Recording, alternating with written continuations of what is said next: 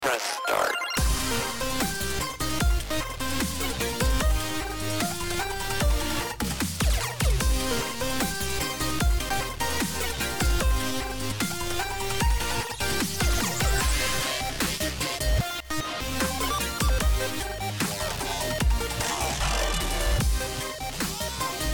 Now, remind me, you said you've got family like from Portugal, right? Or at least that's where you're originally from. Or your family's originally from. So, yeah, I mean, most of my family, they live in Portugal. I was born in Portugal, but I mean, I came here when I was 1. So I'm about as American.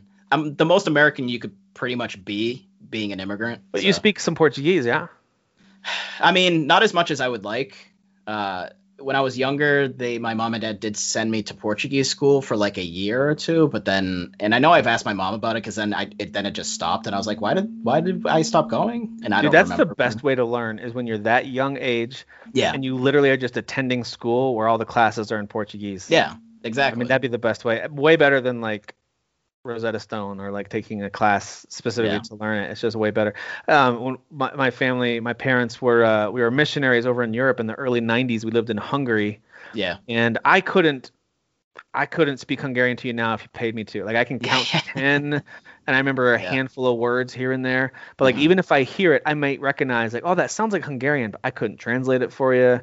But when I was a kid, so I was there in like 2nd, 3rd, 4th grade, my parents said that all of us, myself and all my siblings, we were all fluent. We just spoke it like nothing. We could switch back English, Hungarian, no problem. Really? That was after not even a full year in their school system. It was like by that first main break. It was after 2-3 months we were rolling. Yeah. And they would actually have us translate for them a lot because we just picked it up.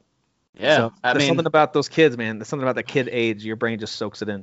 Well, it's also you're just doing it. I mean, it's like with anything else. It's like if you're working out all the time and then you just stopped for like 2-3 years, and then you started again, your body's gonna have some kind of maybe muscle there, but muscle memory. Yeah, but it's like then your body's still gonna be like, oh, I feel like crap. It's been like 3 years, dude.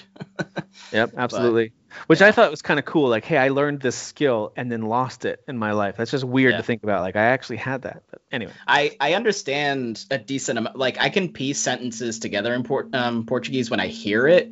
But there's just still definitely words I'm like, I don't know what that word is. But I can more or less, like if I hear a sentence, someone speaking, and I'm like, all right, I know like most of the words in there, so I piece it together. I pretty much get the gist. But as far as like, you could probably travel to you could probably travel to even places like Italy or Mexico and generally understand what's being said. Just because those languages, I know they're not the same, but Spanish, Italian, Portuguese have so much crossover. You'd probably understand a lot of it, I would guess. I could be wrong. Italian, maybe not so much. I know. I mean, again, there are words that are similar for sure, but I don't know. I think generally the most important stuff, right? You'd be able to get bathrooms, emergency, phone, shut up, whatever. Pizza. Yes. As long as you get pizza. All of your food. Those are the most important pieces. Yeah. For sure. Hey, listen, by the way, have you ever seen Nate Bargatze stand up? No, I think you mentioned him last time or one of the times. I don't know if I actually. Let me see if. Dude, I can't recommend him enough. We had some friends over for dinner tonight, and all our kids were playing, and so the adults, we were talking about comedians, and he looks familiar. We had them watch his. So he's got 3 specials on Netflix. His first one was part of the Stand-Ups series. Okay. So he's season 1, episode 1 of the Stand-Ups on Netflix. I highly recommend starting with that one. That was kind of his breakthrough. So he's been doing comedy for 15, 20 years. And not unlike a lot of comedians, like even like a Bill Burr, doesn't really hit it big till his late 30s, early 40s when all of a sudden he takes off. Yeah. And so now he's really starting to take off. But anyway, the stand-up special was brilliant. It was really good. I didn't like most of the other half-hour specials that are in that series. I watched a lot of them, and that's the only one that I watched all the way through. Or maybe the other ones I did, I just didn't. They weren't memorable. Yeah. But his was, and then he had a special. Once he had so much success, I don't know what the analytics were for Netflix, but I imagine that his was clearly the most popular one. I'm guessing. I mean, shortly after that, they signed him to do a special that next year. So he recorded an hour-long special, which I know did really well. That one just killed it. And he recently launched a podcast called Nate Land, which is really cool and entertaining. Him and his comedian buddies. They're really like kind of unknown comedians that he tours with. Okay. But they know each other really well. That's a really fun podcast to listen to. Yeah. And then he just last week or 2 weeks, I think it was 2 weeks ago, just put out his second full-hour Netflix special. So really funny. Yeah. We need in these dark and trying times, Tim, we need comedy to be the shining light through the clouds. All right. We need some levity. Because it's just and comedian, and like Bill talks about it all the time, and just some of these older comedians, like how they'll say, for example, they don't even go to colleges anymore because everything is just so PC on these college campus. It's like it's like they're just trying to destroy comedy because they take everything literal, and it's like, well, it's a joke. That's what they're doing. Well, they're telling. Burr has been saying that he's loving the younger generation that's coming up now. They're the ones that are going to start hitting college. I think it was Bill. Because they're the ones who are starting to swing back the other way of like, wow, the millennials are ridiculous with a lot of this stuff. So he, at least in his mind, from his perspective, he feels like it's starting to swing the other way. And there's probably some truth to that. I think there's an overcorrection. I mean, the way we see political correctness now, we can't pretend like it came out of nowhere. It's in response to a whole bunch of horrible crap that's been happening. Sure. Yeah. Like awful stuff, horrible treatment of people, lots of there are things like racism, and the Me Too movement happened for a reason. Some of this stuff is awful, but it's just like overcorrecting when your car starts to go off the edge of the road a little bit, and then you kind of like swing too far, and then boom, now you're across the median, and the other side it's like, whoa, it's a little much. There's no nuance in thinking anymore. It's either it's just this or it's this. There's no in between. There's no like breaking things down and examining things in like portions and But I think it's coming back though, and I think I hope so, Tim. I could be wrong, but I think it's thanks in large part to folks who have they kind of withstood the tide of the social pressure to become PC. And I'm not saying that he's the best comedian or podcast host, but guys like Joe Rogan are to thank for that, because he just kind of stayed the course. He stays off Twitter. I think it's just his marketing social media person who posts. He doesn't care if they try to cancel him. He doesn't even know that they're trying to cancel him, and he never acknowledges it, even on his show. And someone might even tell him like, "Hey, they tried to cancel you," and he'll just laugh like, "Really? When did this happen?"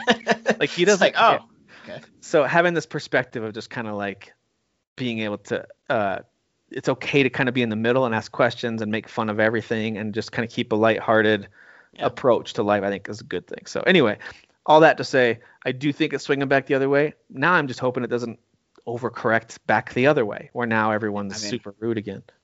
It's just it's just tricky because it's like there's billions of people on this planet and everybody's different, and some people are just more easily swayed.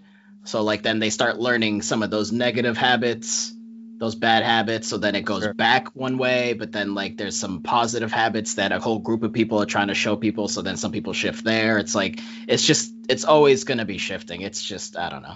Human beings suck, Tim. We just suck. All of us do. It's very, very true. We just suck. It's one thing I keep telling my kids, because I'm going to keep them off of social media for as long as humanly possible. Smart. But because I think that is one reason why so many teenagers are struggling with so many different things. I think they can struggle anyway. You can't protect them from everything. So there's going to be issues, but keeping them off of social media is one major source of stress, anxiety, comparison, depression. It's just like, why would I let them go on there? Sorry that you're mad at me, but I'm not letting you go on Instagram or Facebook or Twitter. Sorry, you're not doing it. Yeah, no.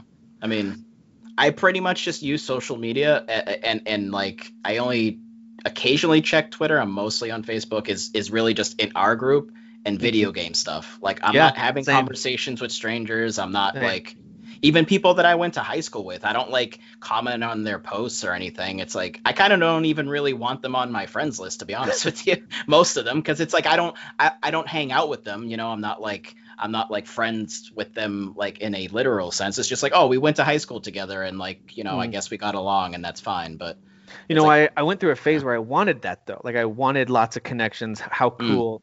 And so I sent so many friend requests over several years to the point where I've got so many quote unquote friends on the friends list. Right. I'm not even going to bother going through to remove them. Like I'm just like, whatever. It is what it is now. I don't really care. It's fine. Sure. But there's so many that now I would never become social media friends with because we don't ever talk in real life. I haven't seen you Right. since graduation day. Why would Yeah. I pretend like we're friends? Which, by the way, my this spring, I don't know if we'll actually have one or not, but would be my 20-year anniversary or my 20-year reunion if we did a reunion Oh, okay. Yeah. for high school graduation. I'm hitting the 20-year mark, man. This is a big one. Jeez. You're so Yeah. old. I am so old. Yeah. What was that, back in the 70s or? No, I never saw the 70s. Thankfully, Okay. I'm a 80s and 90s boy. Gotcha. But yeah, I always try to tell my kids like, basically, don't worry about how you compare to someone across the country or around the world. Don't worry what they think of you either. That's actually not important. Like I might feel important because it's felt Right. important to me before. Like I want so and so faceless person named whoever that I'm commenting with. I want them to see my point of view, think that I'm smart, cool, kind, whatever. Or just correct. I want to be correct. And that's been important to me before. And then when I look back on it, I feel so stupid that that was ever important to me. Because the only thing that matters is like your actual human circle of influence. So like if Right. you're having a positive impact on the people you see at work, in your neighborhood, at school, and wherever you go off to college, like if your core of friends and people that you connect with be a good influence there, keep those relationships strong. Who cares if some moron across the globe doesn't like your comment and laughs at you and makes fun of you? Who cares? Ignore him, block him, or just don't go on that platform. And honestly, how you feel about yourself, that's also important, because there's so many people that just like are just so self-loathing, and it's like you don't have to be like that. That's not, that you're just harming yourself. And it's like even people around them could be like, oh, you're so great, and like legitimately believe that like you're great, but like you're just so hard on yourself, and people get depressed, and it's like, don't beat yourself up. You're just a person. We all have flaws. I do know there are folks who are in our Facebook group and who listen to this who that is actually an issue that they deal with. And so just so you know, you're way cooler than either Dan or I, or at least I. Well, I mean, I'm kind of cool. No, I'm just kidding. You're very blue. I am. I'm blue, dabu, di, dabu, die. You're very blue. But on a serious note, when I went to therapy, that was a big help. So if you're ever actually legitimately struggling, like don't be all like a tough guy, like, oh, I don't need to. It's like, it's fine. You're a person. However you need help or whatever can help you, just go do it. Just whatever you need to do. I know that for a lot of us, we ended up getting unintentional therapy, and I'm being serious about this, for months and months and months of all playing Rocket League together. Yeah. And I think there were plenty of times where we all played together and talked, and it was conversation-wise, it was pretty empty, and there was nothing there. That sure. Definitely happened.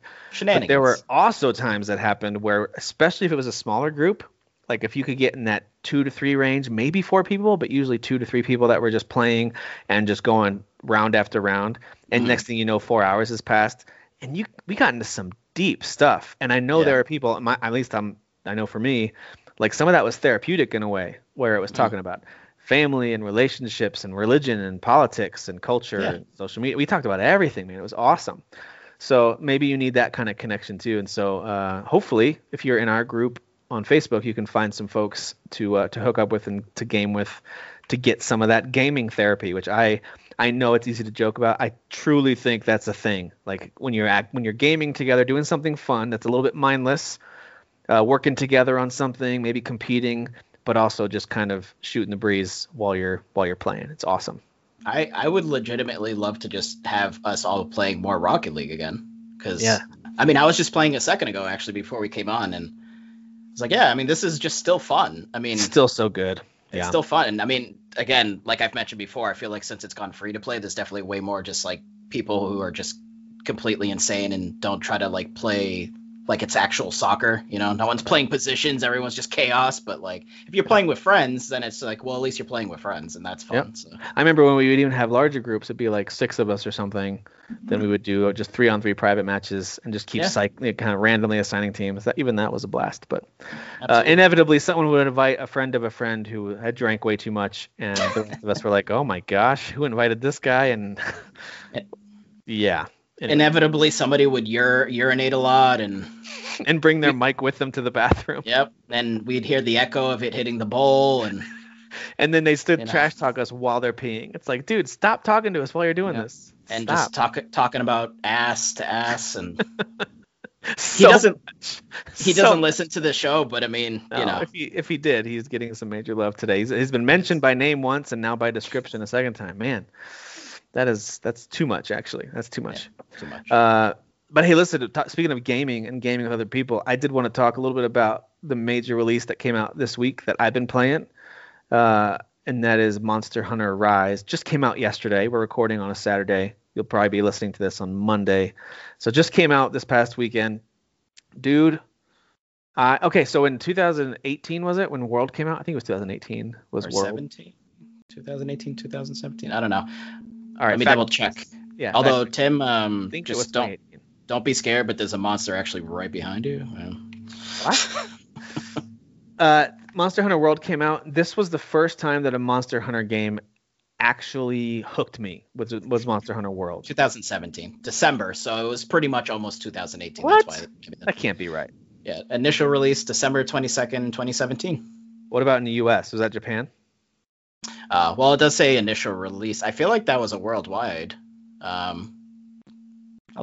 me check the Wikipedia page. I could have sworn that World was like a January, February game. Maybe I just swear I just saw January then. Wait, so now it's saying January 26, 2018. So what's that 20? Maybe the other right. It's Japan then. Yeah. I think that's right. Okay. Yeah, so pretty close to the Japanese release then. That's actually not. Yeah, it's only a month behind it. So this game hooked me. All the other ones had always interested me. I was like, cool, an in-depth RPG where it's in the title. You're literally hunting monsters, upgrading equipment, skills, gear, all this kind of stuff, weapons, and it's a steep learning curve, but very satisfying when you finally start to defeat monsters. And I tried a number of them, and I just couldn't. I was just like, I don't know, something about the combat doesn't feel right, and it is a steep learning curve. Like, I don't know what I'm doing, and each battle takes forever. And my expectations were in a different spot. So when World came out, they did a great job of introducing you to the world and some of the basic mechanics, and they send you on a ton of smaller missions to go explore, to go collect a certain type of vegetation, to kill some of the smaller just mobs and enemies that are around. And they give you some encounters with big bosses, but they're not expecting you to beat them yet. They just want you to kind of get familiar with it and learn the traversal and all that. Then they give you a boss that's quite easy, and he has like 2 or 3 attacks that are very easy to dodge, and even if you die, they don't punish you. You kind of quickly start back at camp and can run back to where you're fighting. Yeah. So it was very friendly. I remember Monster Hunter World being very like, wow, this is easy to get into. And I got hooked, and I finally settled into a weapon. I got into a groove, and I probably put 80, 90 hours into that game, something like that. A lot. I spent a lot of time in that game. Loved it. Played it all the way to the end. There's kind of like what feels like an ending, and there's a big cataclysmic event, and then there's a whole bunch more of these elder dragons you got to fight, and it's so epic. Some of the battles at the end are just super, super epic. So I loved that game. It was one of my favorites of 2018. The problem with that, Monster Hunter World was going up against stuff like God of War, Spider-Man, Assassin's Creed Odyssey, Red Dead Redemption 2. So it didn't end up like as my favorite game of that year, but it still was one that I thought of very, very highly. So when Monster Hunter Rise was announced, at first I thought, sweet, finally a good follow-up to World, because it looked like World. And then I saw it was on Switch only. Yeah. And I am not trying to be a PC or next-gen snob. I'm really not. But I immediately got concerned because I was like, World looked pretty good on the base PS4. And then when I started playing, I played it again a little bit at least, probably 10 hours or so on the Xbox One X. So I had some upgrades, looked even better. And so I'm thinking, when I want the next Monster Hunter game, I'm expecting a huge step up visually and performance-wise. So I was a little bit disappointed that this was a Switch exclusive. As much as I love my Switch, I wanted this game to be, meaty visually and all this stuff. Yeah. I gotta tell you though, at 24 hours in at this point, I haven't played it for 24 hours, but I've owned it for 24 hours. I played it for I think 7. Yeah. It looks great. I can't believe how good this game looks. I put it in docked mode. I've played it handheld a couple times. It runs fine. I did notice a little bit more jitteriness during big, epic, chaotic moments in handheld, but nothing that like made me mess up or ruined it. I just kind of noticed it stuttered a little bit. I feel like it would play better on handheld, no? Yeah, in docked mode, in Hmm. personal experience, docked mode has been running really smoothly, Okay. and it looks fantastic. The only visual hiccups are going to be when you look really close at certain elements, or Sure. facial Yeah. expressions are a little bit like, it's a little last gen looking. But Well, that's the generally, difference, right? yeah, that's exactly it. It's The it's level just of like kind of the sharpness of everything isn't quite there because it's a less powerful machine. So, right, but they you know. do some clever things to cover up for it. So they really do a good job, I think, with the design of everything from the water to the rocks to the grass. It's designed in a way that as you're just exploring and moving fast and fighting, it all looks quite good. It's not till you Yeah. really slow down, and you don't in Monster Hunter games, you're not really meant to slow down and spend a lot of time looking at one area. You're meant Yeah. to move around a lot, and then the monster that you injure is gonna take off and move to a new area, and you got to go follow it. You got to heal up and sharpen your weapon and go at it again. You're not really hanging out in one spot. So that plays to its favor, I think, because as you're zipping around, you're riding your dog around all over the place trying to chase this monster down. Everything looks great. The water looks good. The combat looks good. The All the explosions and the impacts as you're hitting the monsters with your attacks look fantastic. I played with our buddy Kyle, who was on the show last week. He and I got to play for a few hours on the night that it came out, and I had no issues at all. He was playing handheld mode. I was playing docked mode. Both of us were over a wireless connection. Neither one of us were directly wired. Oh, Great connection, no issues. that's good. The only issues we had were just us needing to get good because our first battle we struggled. Sure. I did read that when you team up with others, hit points and attack power, all that stuff of the monsters gets buffed up. So as soon as another person joins the party, it goes up a little more. So the first boss we fought, we weren't really ready for, but we made it. We barely made it. They give you like a 50-minute time limit on each hunt for most hunts. Yeah. And so, I mean, we were down to the wire. We had already gotten the 10-minute warning. And so I think we probably had about 5 minutes left, just over 5 minutes left. Well, they mixed up the combat in this one a little bit, right? Didn't they add like one or two new features compared to World, or? So they do have some new weapons. At least I think they do. Otherwise, they could have just been weapons that I never noticed in World. They do have that. But yes, they did mix up some of the combat. There's a lot more verticality to the combat now, whereas before you relied really heavily on your weapon type. So, for example, if you use the insect glaive, which is a weapon where you use these insects to launch yourself around and to launch attacks at the enemy. That's a good one if you need to kind of bounce around. And it wasn't until Iceborne that they introduced the grapple hook. Right. And so that allowed you to really zip to a monster much quicker.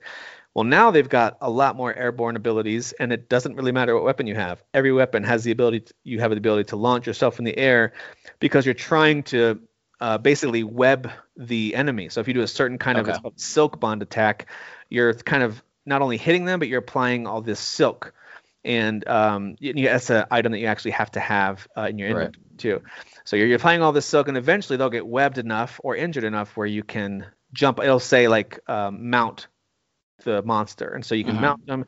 You have a chance to then use them to fight other monsters that are around, or you can just make them ram themselves into a wall and injure them that way. So there's a lot more options, in my opinion, that way. Also, as Kyle and I were battling, we kept running into instances where other monsters would join the fray, and it was epic and chaotic. And we both kept commenting how cool it was that we're trying to take down one of the first bosses that we were fighting in multiplayer. At least it's like the fourth one you fight single player, is this big bird. It's like a crane, and it has a huge kind of umbrella thing that opens up behind its neck, a little bit like that one dinosaur from Jurassic Park. Attacks Newman. So Newman. It's a little bit like that. But anyway, and this thing shoots fire. It's really clever because it's got these long ostrich type of legs, and it'll stand up on one leg, and the legs are both heavily armored. And if you're just using an on-the-ground weapon, it's hard to take this thing down, which is why it took us so long. It wasn't until we had to learn how to launch ourselves a little bit more. Convenient that a flying enemy has armored legs. And he just flies away from you, and then it's like, well, you're whacking at his feet, and he's like, nope, nope. That's why it took us so long. We just weren't. For some reason, we couldn't comprehend. Like, oh yeah, you need to figure out a way to get him, to force him to bring his head low, to smack him on the head. That's where the real damage was getting done. So yeah, I mean, we kind of learned the hard way with some of that stuff, but then all of a sudden, out of nowhere, a new monster we hadn't seen before shows up, and those two face off and start roaring at each other, and we both were like, what? So we kind of like take a moment to heal up, sharpen our weapons, and then we dive in and join the fray. It was just so much fun, man. We had a lot of chaotic, crazy fun. And what's really cool is there's so much loot to gather, especially when those monsters clash. So when you're fighting, and this is the same with World and probably the older games too, if you hit them correctly in their weak spots, you can break pieces off. And then as you gather those pieces, it could be you got a beak or a tail or a bone or hide or something. And those, of course, are used as key items to create new sets of armor or new weapons. But when the two monsters collide, whether you're controlling one or not, a lot of times if you're able to, you can maybe ride one and make it fight the other one.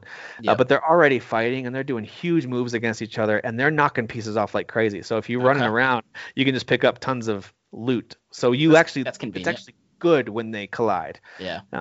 In my opinion. But have you had instances where they both turn on you? Oh yeah, they can both turn their focus on you, but for the most part they focus on each other. And there are also, there's so many items and so many weapons in this game. A lot of them, if you played World, you'll be so familiar with this stuff right out of the gate. A lot of the weapons, bombs, traps you can make exactly what you remember from previous Monster Hunter games. And I think that's a good thing because they do add some additional wrinkles in. So it's good to have those tried and true items and strategies that you can use. But yeah, you can right away, once you start picking up certain beetles, and if you start picking up the little dung piles that you see, you throw a dung bomb at any of them and they'll run away to another location. So it's funny. Kyle and I were trying to find the first monster. All of a sudden I hear him go like, "Oh, I found some poop." Just hurling feces everywhere. Found some poop. But yeah, it's a lot of fun. I tried some of the weapons, but I still landed back at my hammer. I love that gigantic hammer. It's one of those weapons that's really slow, but if you can land combos in the right way, once you learn the monster's movements, you know when to start your combo. Because with the hammer, I can hit on the third, fourth, and fifth hit, you're doing mega damage. So is it like the Stag Hammer on Valheim?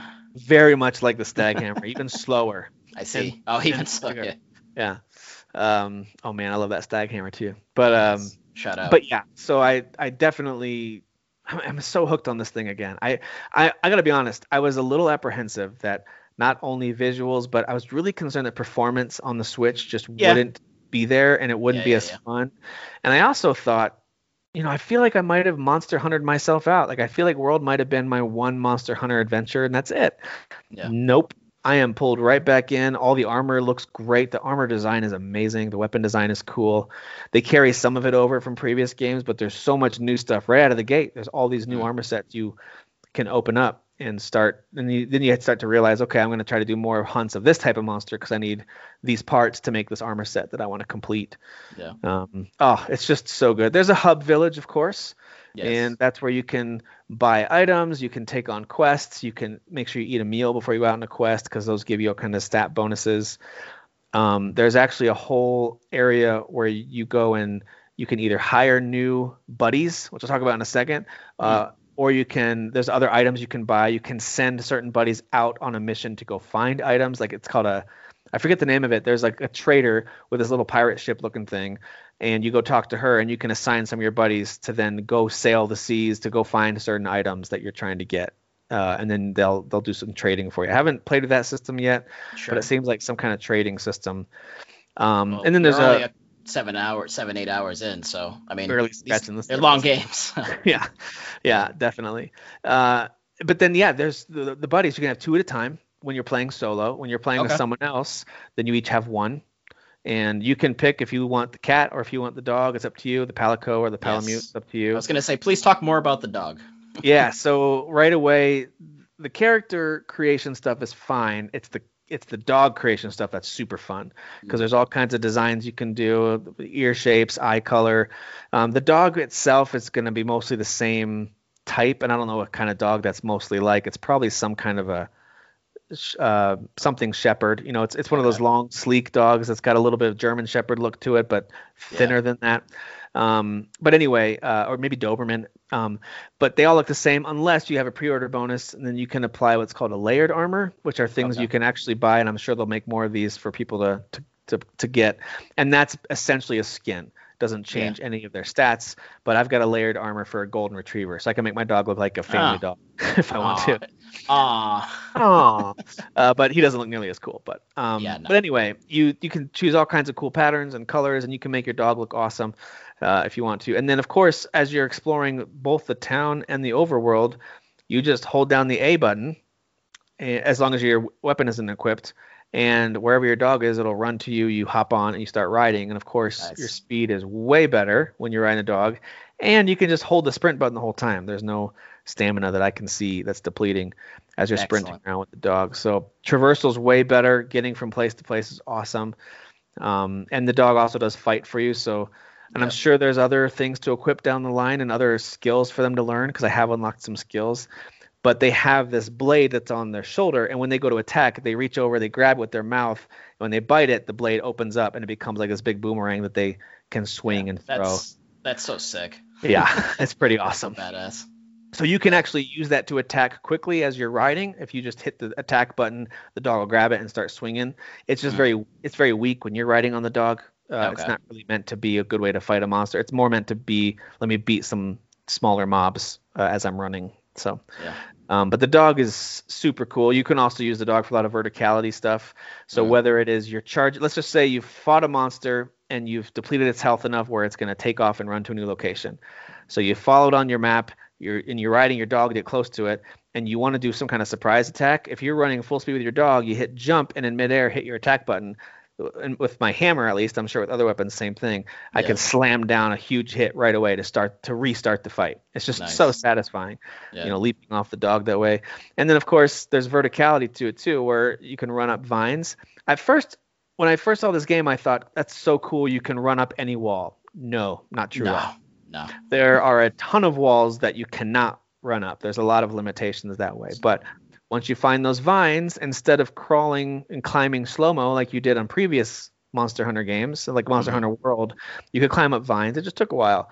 Well, now with your dog, you just run full speed up the vines, which is cool. That's still pretty cool, though. It is. And it does add a layer of, again, it gives the overall levels, which are smaller, it gives them a little more space, because now you've got, multiple levels to go up and down through. So I'm only 5 monsters in, and 2 of them were in Monster Hunter World. So there's been 3 new ones, at least new for me. Maybe they did Rathalos? I think there are Rathalos. I just haven't seen them yet. I've just done the smaller ones. It's interesting. They introduced them almost like, all right, these first monsters you fight, they're all going to either be kind of like a big grizzly bear or like a raptor. Yeah. And then there's that one bird I talked about, kind of like the big crane, which also was a little raptor-like. But the other raptors, like one of them is kind of, they're essentially like, here's a poison raptor. Here's a fire raptor that has a big hook on its tail. And then here's a ice raptor that can shoot ice particles at you. Yeah. So they're all very similar in their size and how they move. Just different elements. Yeah. So I'm starting to get and the next one I'm going to fight is actually very bear-like as well. So they're all kind of that medium size. I haven't yet gotten to the big ones, to the big daddies, the dragons, the ones that make you go, oh crap. Like I haven't gotten yet. But I like it. I like that they ease you in, and you really start to build up confidence. Like you start to understand the systems. How do I give myself the right buffs? How do I make sure that I'm stocked up with items? I already kind of dove back into the crafting. Even things like if you burn meat, because if you get raw meat, you can cook it on a spit. And if you do the timing right, it's like a little timing mini game. If you do the timing right, you get a well done steak. If you're too early, then it's rare, so it's still good but not as good. And if you overdo it, then it's burnt and it can actually hurt you if you eat it. It has a small chance of hurting you if you eat it. But there's items you can craft that you combine that with a burnt steak, and now you can make it an actual useful item. So little things like that. The crafting's really cool too. Yeah, and I remember they did have that in World also. Yep, they did have a lot of stuff. Yep. Yeah, I mean, I don't know if I don't see myself playing this one. I did get a little bored with Worlds after a while. The Monster Hunter series to me just seems like it's at its best when you are playing with people. And I just wasn't getting a lot of moments, a lot of chances to play with people. I played it mostly by myself. So while I did enjoy most of it, and I played up to that part where you fight like that big boss, and then like you said, it kind of there's like an epilogue where there's like way more stuff. Yeah. So I got to that point, but then it's just like it just felt so repetitive because it was just me and I was fighting monsters, and I'm like, I'm just doing the same thing. These aren't unique situations because I'm not playing with friends where like Right. crazy stuff is happening because there's other people kind of being involved. So Yep. um, Yeah, it was definitely more fun and more memorable playing with others. yeah, But I do think they have a very satisfying and very soloable loop because they make the monsters beatable with one Yeah. person. If you do like a good in-depth RPG, I mean, there's so many layers to this. Well, you even said with there's upgrading the weapons. NPCs that you can tag along now, right? I don't think they had that on Monster Hunter World. Well, it's just your dog and your cat basically. Oh well, okay, sure, but still, that's still something compared to before. So. Makes a big difference. You can when you first spec out your cat, you can have it be a healer or a bombardier or have it be a fighter, gatherer. You pick what its specialty is, and it'll do those things for you. And then with the dog, it just basically goes into attack mode, essentially. Sure. But by the way, you can play with and pet the dog and the cat, both of them. I mean, so, I wouldn't expect any less, Tim. Otherwise, this game would just throw it away. I mean, yeah. What's the point? I do think that and it can be a grind if you're determined to unlock all the armor pieces or all the weapons or something like that. It can be a grind. But if you're okay with like, hey, I'm gonna actually just piecemeal the armor that becomes available because I just need to upgrade my stats as I move along, and then maybe at the end of the game I'll put together a full suit. And that's kind of the way I'm approaching it, where I'm not trying to keep replaying the same monster that I fought just to get that full suit of armor or just to get that, all the weapons from the, those parts. You could do it that way, and you're going to pretty quickly get burnt out on the loop, I think, because you're doing the same thing over and over again. I'm playing it through what I believe is a pretty steady pace, where after every boss fight, I go to the blacksmith, I create some new piece of armor that I can now build with the stuff that I've just gotten. Almost every new boss you beat, you're going to unlock a new armor set that you can start to work towards. And a couple of them do look really cool, and I do want to build them all the way out, but you don't have to. You can just work your way through, and then you can, if you have the deluxe edition like Kyle, you actually will have some what's called layered armor for your human character too. I just have the plain old normal poor man edition. I can't do that, but I can choose which pieces of armor to display or hide. So if I display all the armor I have on, I look like a crazy homeless person because I have a weird mismatch of all kinds of different pieces. So I just hide my helmet, bracers, and things like that. So my guy just looks like, a cool tough dude. Basically, he doesn't have cool armor on yet, but that's okay because you keep all the stats. But yeah, I think that was my problem with World 2. I was very much a stickler for having things match. So I think that kind of added to me getting a little tired, of the repetition. So I don't know what it is that Kyle had, but he finally realized like he could add this layered thing because of the deluxe edition that he got, and he looked like this, like he had a Ronin suit on. It was awesome. He looked like it looked like an outfit you would have in Ghost of Tsushima. It was so cool. Well, this one definitely seems like it has a very feudal Japan vibe. I think it does. Yeah, more so than World did. Because World kind of had some of those elements, but this one's much more obvious about it, I think. Listen, some of the story stuff is still what World was, where you've got a overconfident, big talking leader who's like overly encouraging to you and that kind of like it's just I don't know. It's just it's big very, booming voice. Big booming like, hey, voice. We got to get this done, so we're gonna do it. And he's the kind of guy who will make he'll say some kind of statement, and then two of the other NPCs will kind of look at him and nod and go, and then they'll kind of like leave, and then there's a long pause, and he'll go, ha ha ha ha ha, that's what I like to see. Sure. It's like, okay. Japanese game that they're trying to dub over in English, so. Yeah. So listen, there's definitely a lot of that. I would not recommend getting this if you're like, I only play games like Last of Us because I need a cinematic story. Well, I wouldn't play this one then. But if you like in-depth RPGs and the idea of slowly figuring out and learning how to take down big, challenging monsters, if that appeals to you, then go for it. I think it's great. There's lots of exploration too. There's lots of smaller quests you can run. It's not just monster hunting, although that is, of course, the core of it. I love it. I see why it's getting so many amazing review scores. I think it's like at an 87 on Metacritic, which is fantastic. That's pretty much what World had, I think. Maybe it was 90, but it's right close to what World had. This is one of the best games of the year up to this point.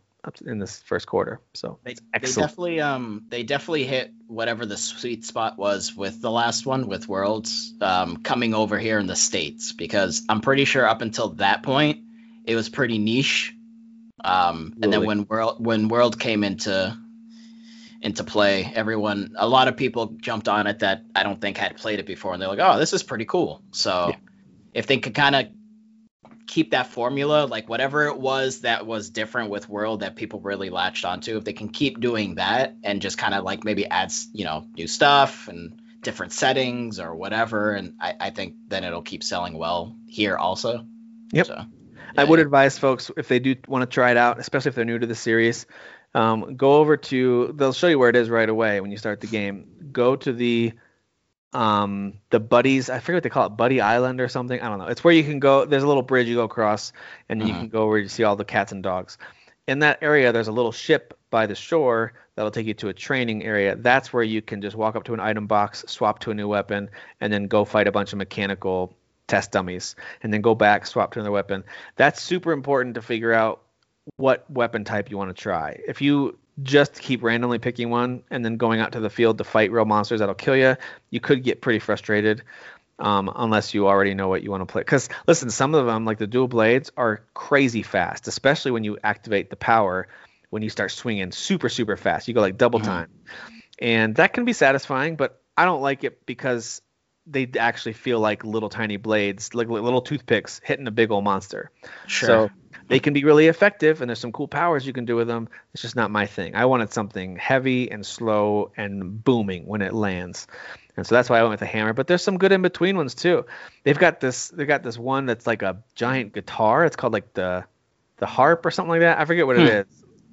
And it's crazy. Like it plays a song. Like there's a bunch of song attacks, and if you hit certain patterns, you'll do an even bigger slam. But it kind of works like a giant hammer, but it's also a big guitar. And then there's all kinds of combos that you can do with it. All the weapons have very unique ways of being used. There's the switch axe, which switches back and forth between the giant axe and a sword. Yeah. The gun lance is really interesting. Most of them have two modes. Yeah. Even the hammer kind of has a secondary mode a little bit. So anyway, I think there's a ton to it. This game is incredibly impressive. I think it does. If you liked World, this is a no-brainer. Like if you really got into World, it's a no-brainer.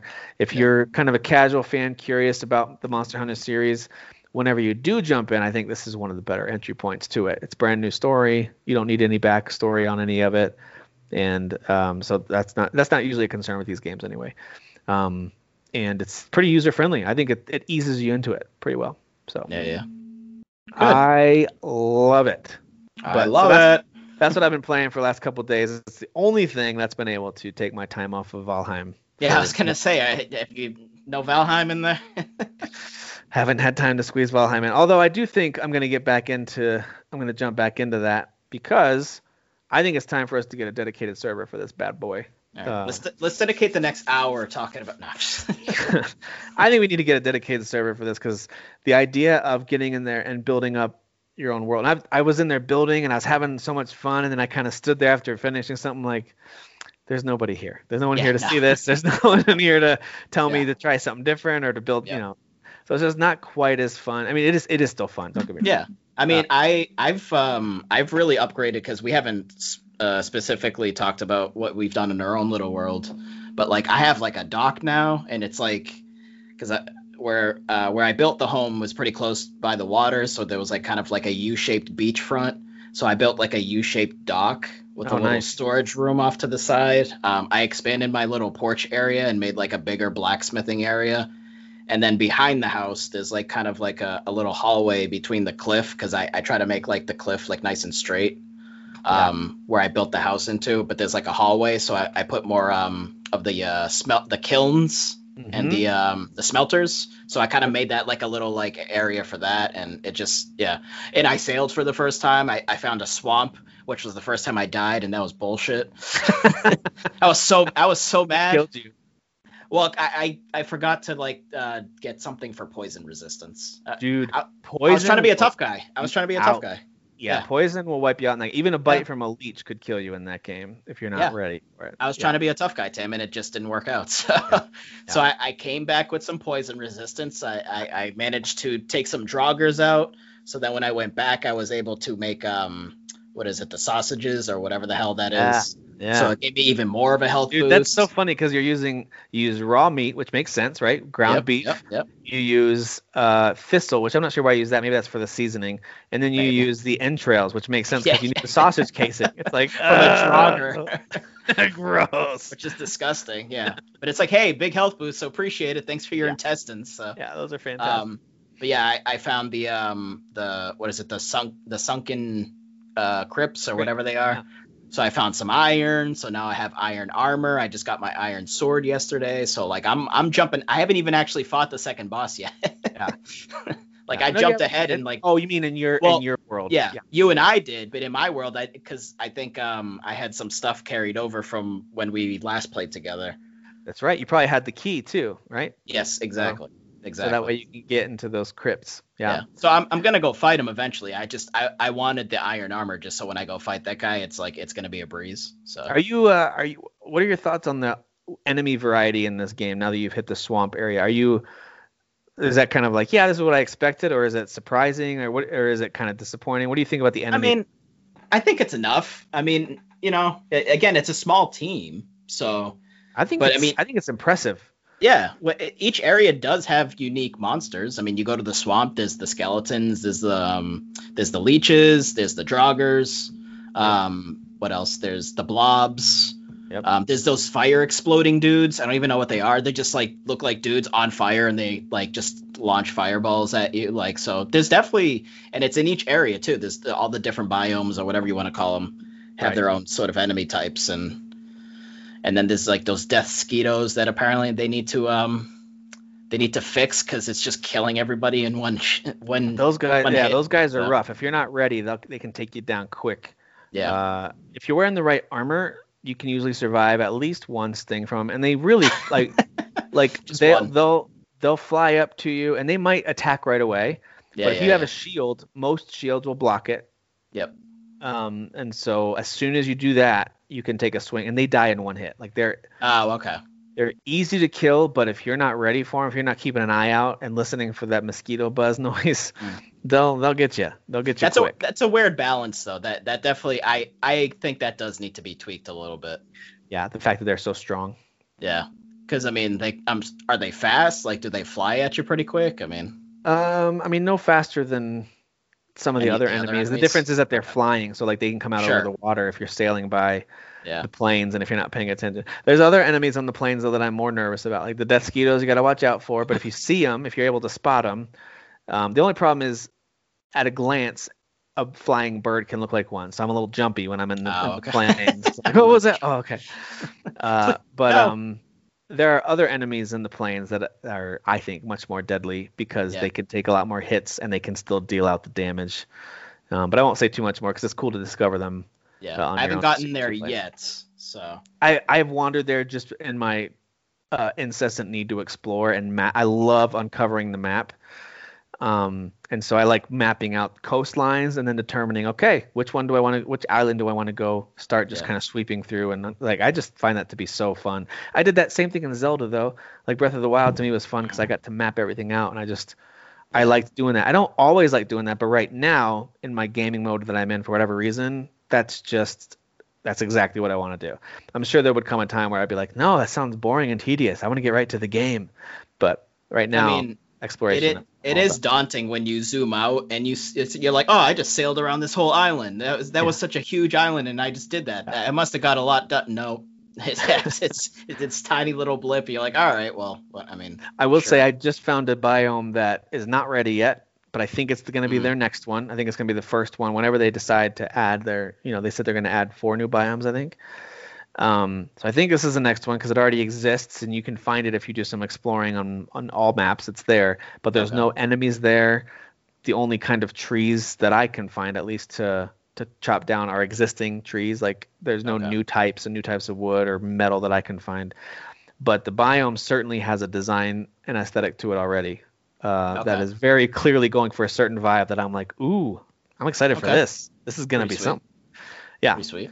I mean, the ones at the beginning are pretty standard stuff where it's, Happy Meadows. Then you've got your Black Forest, which is not too bad, but there's some, and the dwarves get annoying after a while. The trolls will get you. I've been snuck up on a few times. By the way, they're quiet sometimes. Yeah, they are. They are.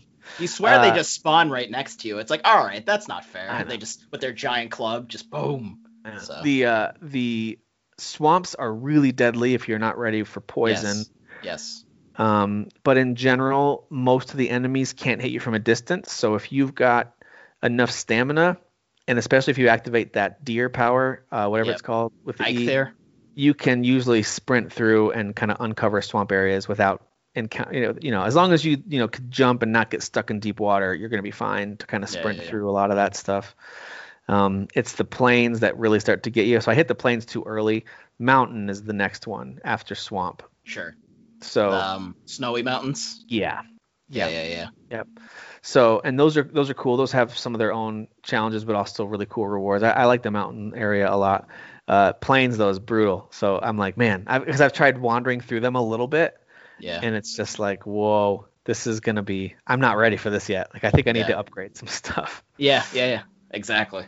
Yeah, man, I'm still really digging what they're up to. They did roll out an update recently, but it's mostly again just game tweaks and fixing some bugs, and they're still doing all of that. But I am excited to see what else they roll out. Like this is a game that I foresee myself being, diving into and maybe taking a break from, but then diving back into again throughout the year. I see myself keeping this one installed and rolling for quite a while, which is why I think a dedicated server is the way to go. And for those listening who don't know why that would be important, it's the same as with something like Minecraft or Ark or any of these other survival games where there's an open world that it's procedurally generated for you, or maybe you've created it. In the case of Minecraft, you can create it from scratch, but you want to share it with someone else and let them play when you're not online, so you can kind of share this world and build stuff together. Then you need a dedicated server that's always online. And if you don't have the capacity to host it at your house, which I know I don't, then you usually need to rent one. And they're not too bad. I've found a few that are anywhere from $12 to $15 a month, depending on, some various factors. But yeah, and I mean, might be worth doing that for a little while at least. I don't know if you have to pay a certain amount of months ahead or whatever, but I mean, we could always, it could always be something where we're like, oh, well, we'll pay for like 6 months. And then if like at that point, it's like, we're not really paying too much anymore. Then you just stop. So then it's a great business model. Like if you've got access to server farms and you can host this stuff, then it's a great business model to rent these things out. But yeah, that game is something else. It's fun. Yeah. It's very fun. Yeah. And by the way, there are moments where even visually the game makes me go like, whoa, that was pretty. Yeah. Like cool especially like I said at night with the stars and the Yggdrasil tree, the world tree. Well said. I love that word, Yggdrasil. Listen to Mr. Portuguese over here. You didn't know I could speak Nordic? Is it Nordic? I didn't. I don't know. I don't know. I could say that one word. So yeah. Well very done. Very fluent. Very fluent. Yeah, that game is really cool. So yeah, between that and Monster Hunter Rise, I also just bought Immortals on the PS5. It was on sale. You can get the deluxe edition, or is the gold edition? I don't know. Whatever edition has like some bonus stuff and the season pass. It's normally $100, is now $50. Okay. On the PS5. So I grabbed that and started it because it's one of those games that I had played, through like the first boss and then kind of went off to other stuff. But I always knew I want to get back and play this thing, and so.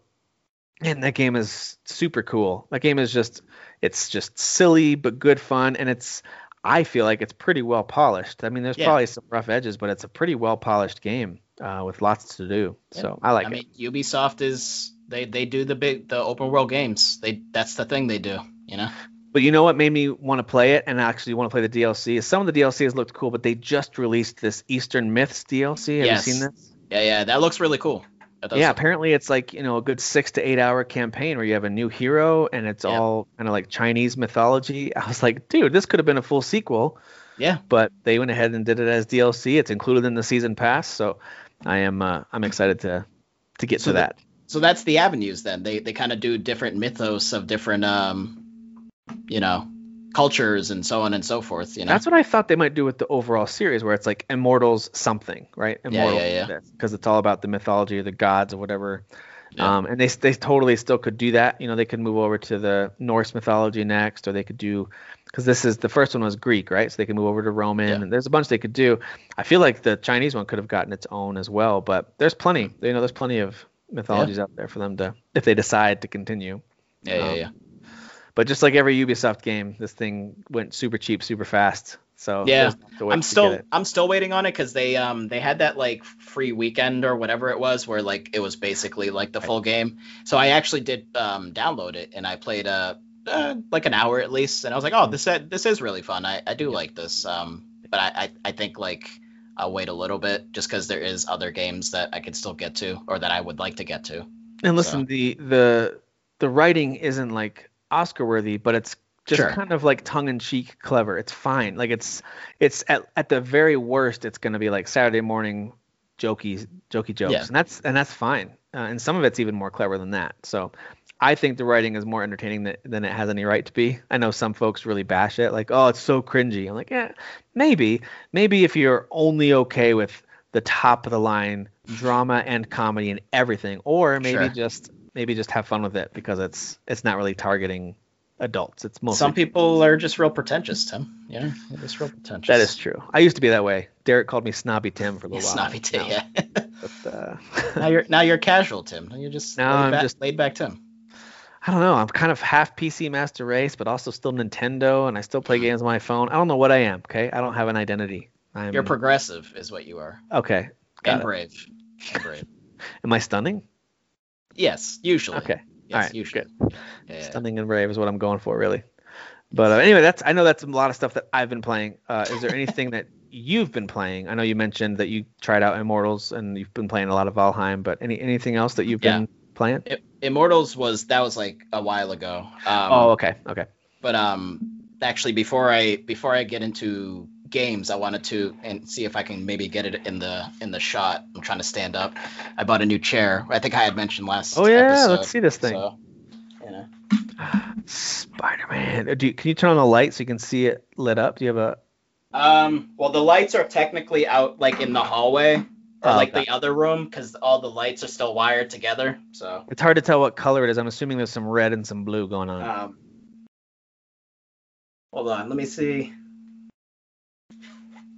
What's interesting is I just now noticed that the way that the headrest sits on the chair kind of leaves spots for eyes. That's pretty cool. Yeah, I don't know, Tim. I kind of.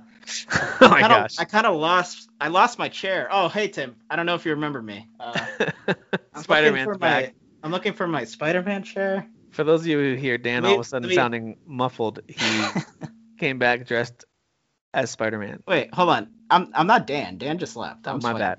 Spider-Man stepped in for a second. I don't know if that helps a little bit. Oh yeah. Now I can see. Yeah.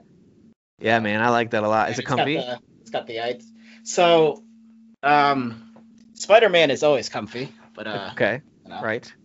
So the seat at first was actually kind of hurting the old butt area a little bit, but after a couple of days, it's gotten a little better. I might still get like a seat cushion, to be honest. Yeah. But overall, it's pretty comfortable. The little sort of the pad where kind of it follows the arch of your back has a little vibrate feature, but it's literally just like shakes. It's not like legit like a massage chair or anything. It's not a massage chair. Yeah. I gotcha. So, but Spider-Man overall, you're happy with Dan's purchase? Well, let me go ask him. Let me go. Okay. All right. Yeah. Let us know what he says. No, that does look pretty cool. I know those of you who are just listening, you can't see it, but it's a cool Marvel Spider-Man computer chair. I feel like, does Derek have one like this? I feel like he's got a Spider-Man chair too, but I do. Hey Spidey, I found your chair. It's right here. Hold on. he just left. So. Yeah, got it. Well, he had to go save some people. Yeah, there was a building on fire, children. Yeah. So, but I got the Spider-Man Miles shirt. Morales needed help making his game more lengthy. Spider-Man shirt at least. So yeah. Nice. But yeah, it is a nice chair. I wish it was a bit more comfortable in, like I said, or like Spidey said, in the old rear end region. But yeah. What fabric is it? Just fabric with like actual padding underneath, or is it like a mesh? I think it's leather or like fake leather, but it's something leather like if not actual leather. So, Gotcha. but yeah, no, it's nice. I like it, and it goes with my whole feng shui of this ridiculous nerd room that I'm, Certainly you know, does. creating. So, I dig it. um, but as far as games I've been playing, so I know everyone is a huge fan of Harvest Moon games and stuff like that. So, so let me yap your ear off about Story of Seasons. Oh, you got the new one. Yeah, pioneers of Olive Town, a cute, quaint little town. Mhm. I mean, so like all of these games, and to be honest, Stardew Valley kind of definitely raised the bar as far as this whole genre, like just adding all these sort of really unique and interesting, like kind of expanding on features and like Yeah. making features a little more in depth. Yep. And they're That still game's awesome. updating. They're still updating the game, dude. I think it's about 5 years old or close to Yeah. being 5 years old, and Yeah. they literally just released a massive update. There's like a new island. I think there's like a new NPC that you can marry. You can like grow crops on the island. There's like a new cave. Like there's all this new stuff for Stardew Valley. So like yeah, they know what they're doing with that game, and I feel like all these other games, all these other series like Harvest Moon that have been around for a while are like trying to still sort of play catch up. Yeah. Um, It makes you wonder what they're gonna do with the next. They're making another Rune Factory, so I'm curious what that one's gonna be like. Because Rune Factory took that Harvest Moon formula and added that kind of action RPG adventure element to it. And yeah. they might not have been the first one. That's just the first one I played. Was it Rune Factory 2 maybe? I can't remember if it was 1 or 2 that I played on the DS. That was my Mm, first Rune Factory game, and that was yeah. awesome. That was a cool mixture. And then I feel like Stardew Valley was kind of a newer take on that, where the focus was switched back a little more to the farming, but it did still have some fun adventure, combat stuff. Yeah, because like so the Harvest Moon series traditionally there isn't combat. Right. Right. But Stardew Valley, when you go into the caves, there's bats and like little Yep. blob dudes that are attacking you. Like there are enemies, and you have to actually buy like a sword or whatever Yep. to fight. Little Secret But of Mana style fighting minus the yeah, the pausing. Yeah. yeah, exactly. Hmm. But this new Story of Seasons, and I know I keep saying Harvest Moon and Story of Seasons, so to kind of clear things up, and I think I've said it before. So Story of Seasons is basically the actual Harvest Moon like developers, like the Natsume used to work with the developers that made Harvest Moon, and then they split off. So Xseed now publishes the actual Harvest Moon series, but they had to Okay. change they had to change the name because Natsume still has the rights to the name Harvest Moon. So Xseed sort of backs the guys that used to make Harvest Moon, and they had to create Story of Seasons. That's just the new name of their series. But Natsume does still make Harvest Moon games, and they actually just released their own as well, right Which around the are not same time. reviewing well. The last No, several Harvest Moon games are not being well received. no, so I watched the trailer because I was super curious. When I watched the trailer, I just knew immediately it was going to be hot trash. Mm. And I did watch a gameplay video of somebody playing, and I was like, this is unacceptable. Like, A farm game isn't doing it right when people are like, I wish I had Farmville back, like yeah, to be honest, Farmville probably did it better. To be yeah. it looks atrocious, Tim. If on a scale of 1 to 10, I know we've like talked about like, oh, 1 to 10, what's the point of giving a game a 1 or a 2? Like this new Harvest Moon game absolutely deserves a 1, if even that. Like it just looks so bad. Like Yeah. so unbelievably bad. And not Yeah. that the Story of Seasons game is like fantastic. It's not like an 8 or a 9 out of 10 game. But it's still way more charming. The Mm. visuals are better. Like they actually do put effort into their visuals. The characters have like a nice look to them. It's definitely a cute game if you're into that kind of anime style. The kind of cutesy style of the animals are cute, and the townsfolk, they all have kind of their own unique style and different personalities. People do repeat a lot of the same things when you speak to Sure. them, so Sure. that that's kind of where, and even Stardew isn't fantastic at it, but Stardew definitely does much better with that, Yeah. making the characters feel like actual people. Now, in Uh, Story of Seasons, is the farming and building, I don't know if there's much building, but is the farming gameplay itself, is that actually fun to do, or is that more of a chore? Do they make that fun? I guess it's a matter of preference. Like as simple and just kind of mundane as it is, it can be kind of fun, but there's other tasks that you're doing, like to combine with the farming. Like when you wake up and you water your crops, you're like, all right, well, I have this stuff to do. I'll tend to the animals, I'll go chop some trees. It's really the same as Stardew. So like there's all these other tasks, and your day is always pretty much full of something to do. Does it have a similar energy meter like Stardew has, where eventually you run out? Okay. Yeah. So yeah, and if you eat food, then it'll fill your health back up, et cetera, et cetera. Okay. So yeah, I mean, it's really not like this game doesn't push the boundaries or really do anything amazingly new.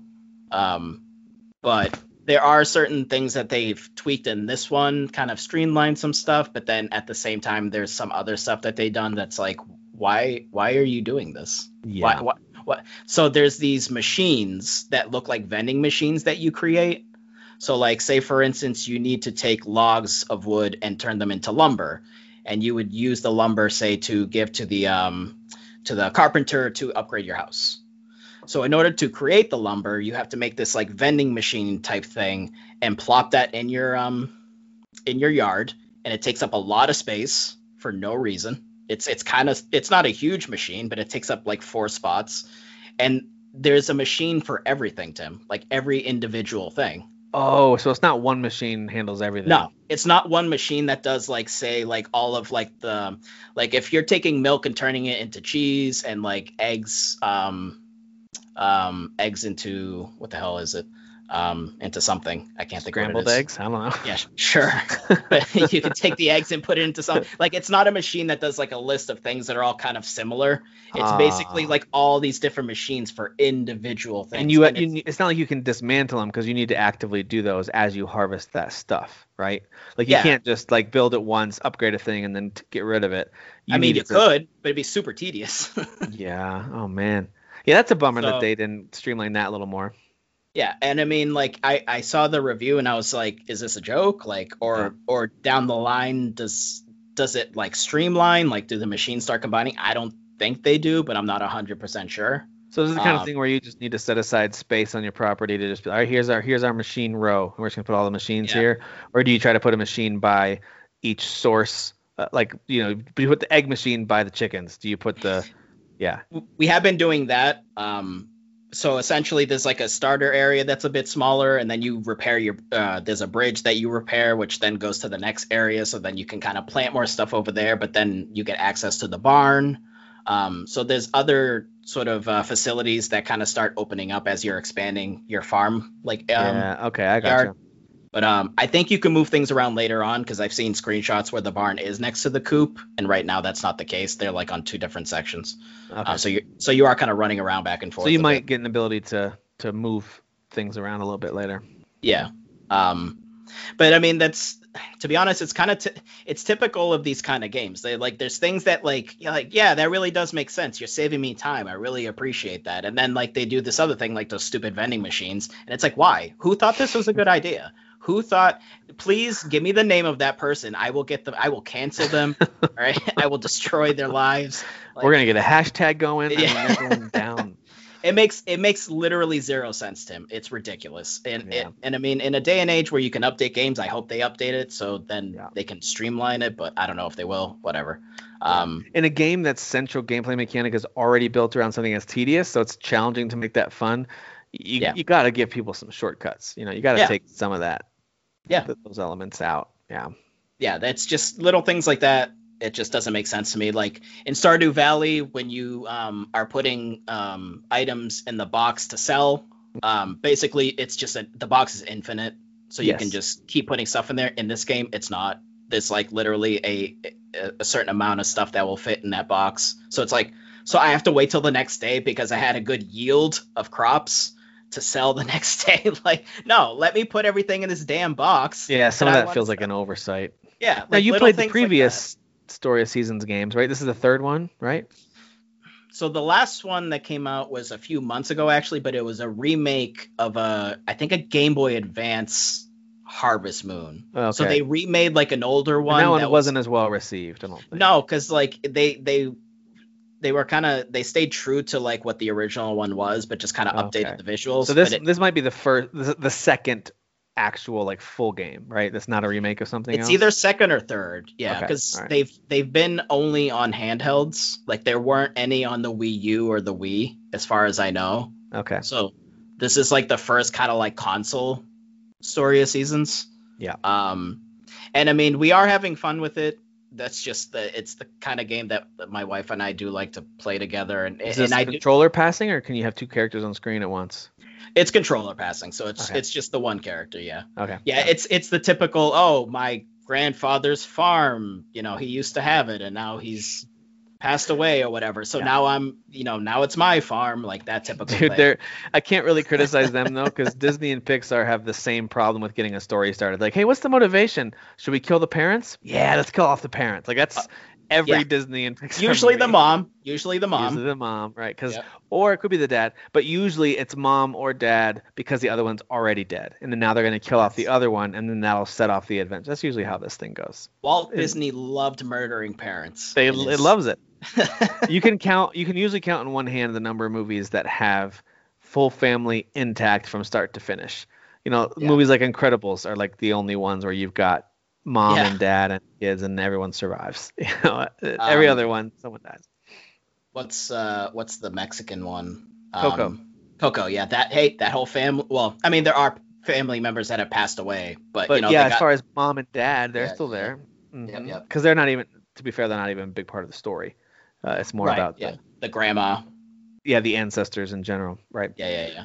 But yeah, I mean, it's again, if this is your type of game, you would still probably get enjoyment out of this. You would just understand and sort of maybe ignore the faults and flaws that it has. But I still think Stardew Valley is pretty much the pinnacle of this genre.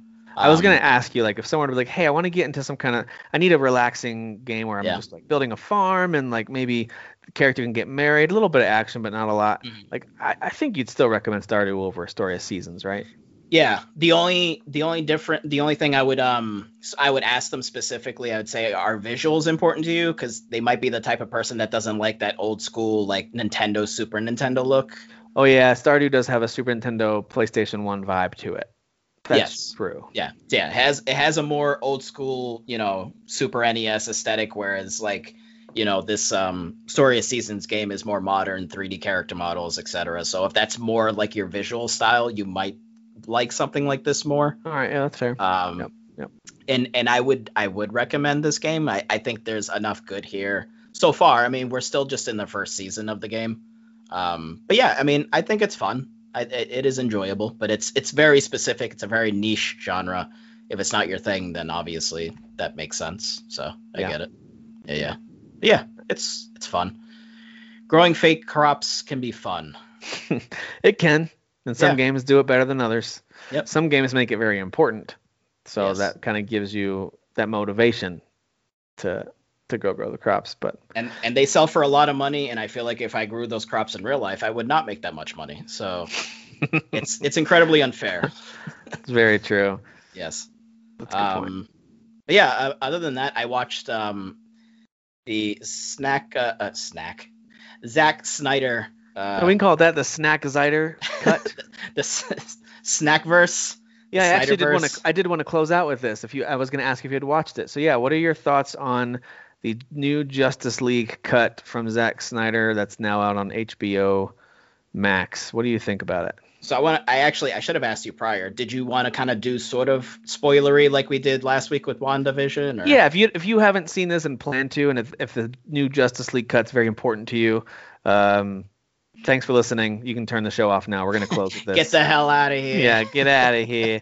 Because same thing we did with WandaVision and Spider-Man last week. But yeah, let's do that. We can, and also, this is, if you're like, yeah, but I saw the old cut, I'll watch the new cut at some point. I gotta tell you, there's enough spoilery stuff. It's a different movie, man. And so if you care about DC movies and Justice League stuff, I would suggest don't listen, because some of the stuff, and we won't spend a ton of time talking about it. It's not my favorite thing ever, but I did like it. Yeah, there's enough spoilery stuff to maybe wait to listen to this until you've watched it. So yeah, I wanted to check. So spoiler alert, I did not watch the original. So this is actually the first time I've seen this movie. Okay. Then did you watch Man of Steel and Yes. Batman versus Superman? Yes. And actually, I don't know if it was Derek that made a post or someone else that made a post, and I said on there, I legitimately don't understand, because it seems like a lot of people dislike Man of Steel, like really hate Man of Steel, and I think that movie's awesome. Some people do, really mainly for the one climactic moment at the end, a decision that Superman makes where they're like, well, now you've ruined his character. But it makes sense, though. What was he supposed to do? No, like, I'm with you. Know? Yeah. I'm just saying that's usually what I've heard. I think it's silly. I also just think some people didn't like the Snyder vibe. There's a very specific Snyder feel to the stuff that he makes. Everything from the Watchmen to these Justice League movies, it's just got a very specific feel to it. Even 300. And so if that's not your thing, that's fine. I do think I'm not a mega Snyder fan, but I think there are elements of stuff that he makes that are cool. That's got a certain vibe to it that I do like. But also, that dude needs to relax on the slow motion. I think we can all agree on that. There were a few slow-mo shots, which a few. Yeah, it was like 5. This movie's there's more than 5. Get out of here. All right, this movie's runtime is like 4 hours and 10 minutes or whatever it is, right? It's 4 hours and 2 minutes, I think. Okay, I mean, there's the credits, but Yeah, it's just under 4 hours, not counting the credits, and I'm thinking about an hour and a half of slow-mo. I'm thinking. All right. Well, I mean, that. Come on, Jesus. Now you're being overzealous. I mean, maybe it's closer to an hour. I don't know. Yeah, but it's a lot. It's a lot.